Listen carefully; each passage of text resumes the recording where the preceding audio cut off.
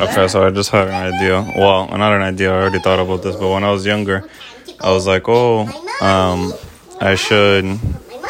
I was deciding whether to go to college or not, but then I'm like, I'm gonna use those 4 years of my life somehow. Might as well just include college in it. Even if I'm gonna go work full time, I could still go to college. You just gotta schedule it. So always just try to do both rather than finding excuses to only do one thing.